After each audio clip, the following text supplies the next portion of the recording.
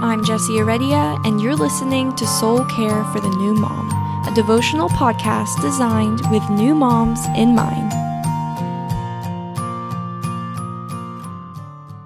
I don't know about you, but I tend to pile way more onto my to-do list than is feasibly possible for me to do in any single day. When evening rolls around, my list usually still has so many items not checked off that I end up having to carry those things over into the next day and creating a never-ending problem of having too much on my plate. And that's when the anxiety starts to kick in.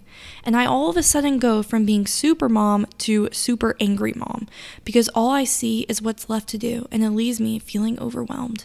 Can you relate?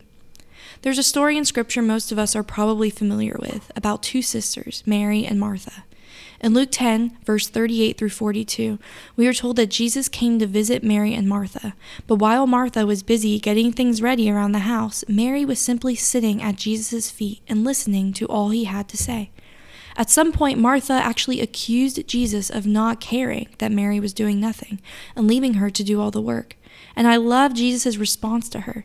He says, "Martha, you are worried and upset about many things, but few things are needed, and actually only one. Mary has chosen what is better, and it will not be taken away from her."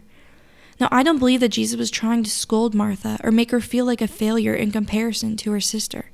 There probably were some important things that did need to be done.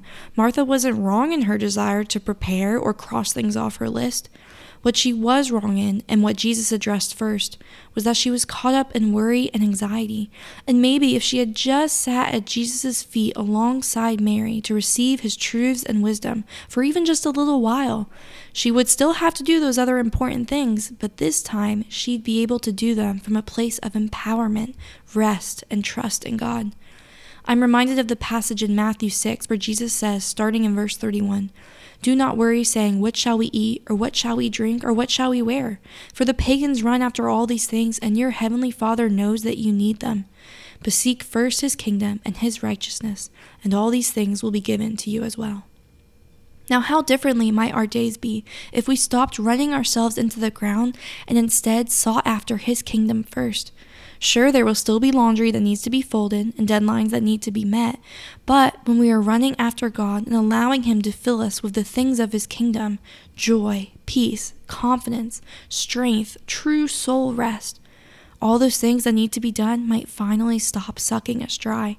And maybe, just maybe, we will actually be able to complete our lists, or at least the things that matter, with confidence in our calling as wives, mothers, and daughters of the living God.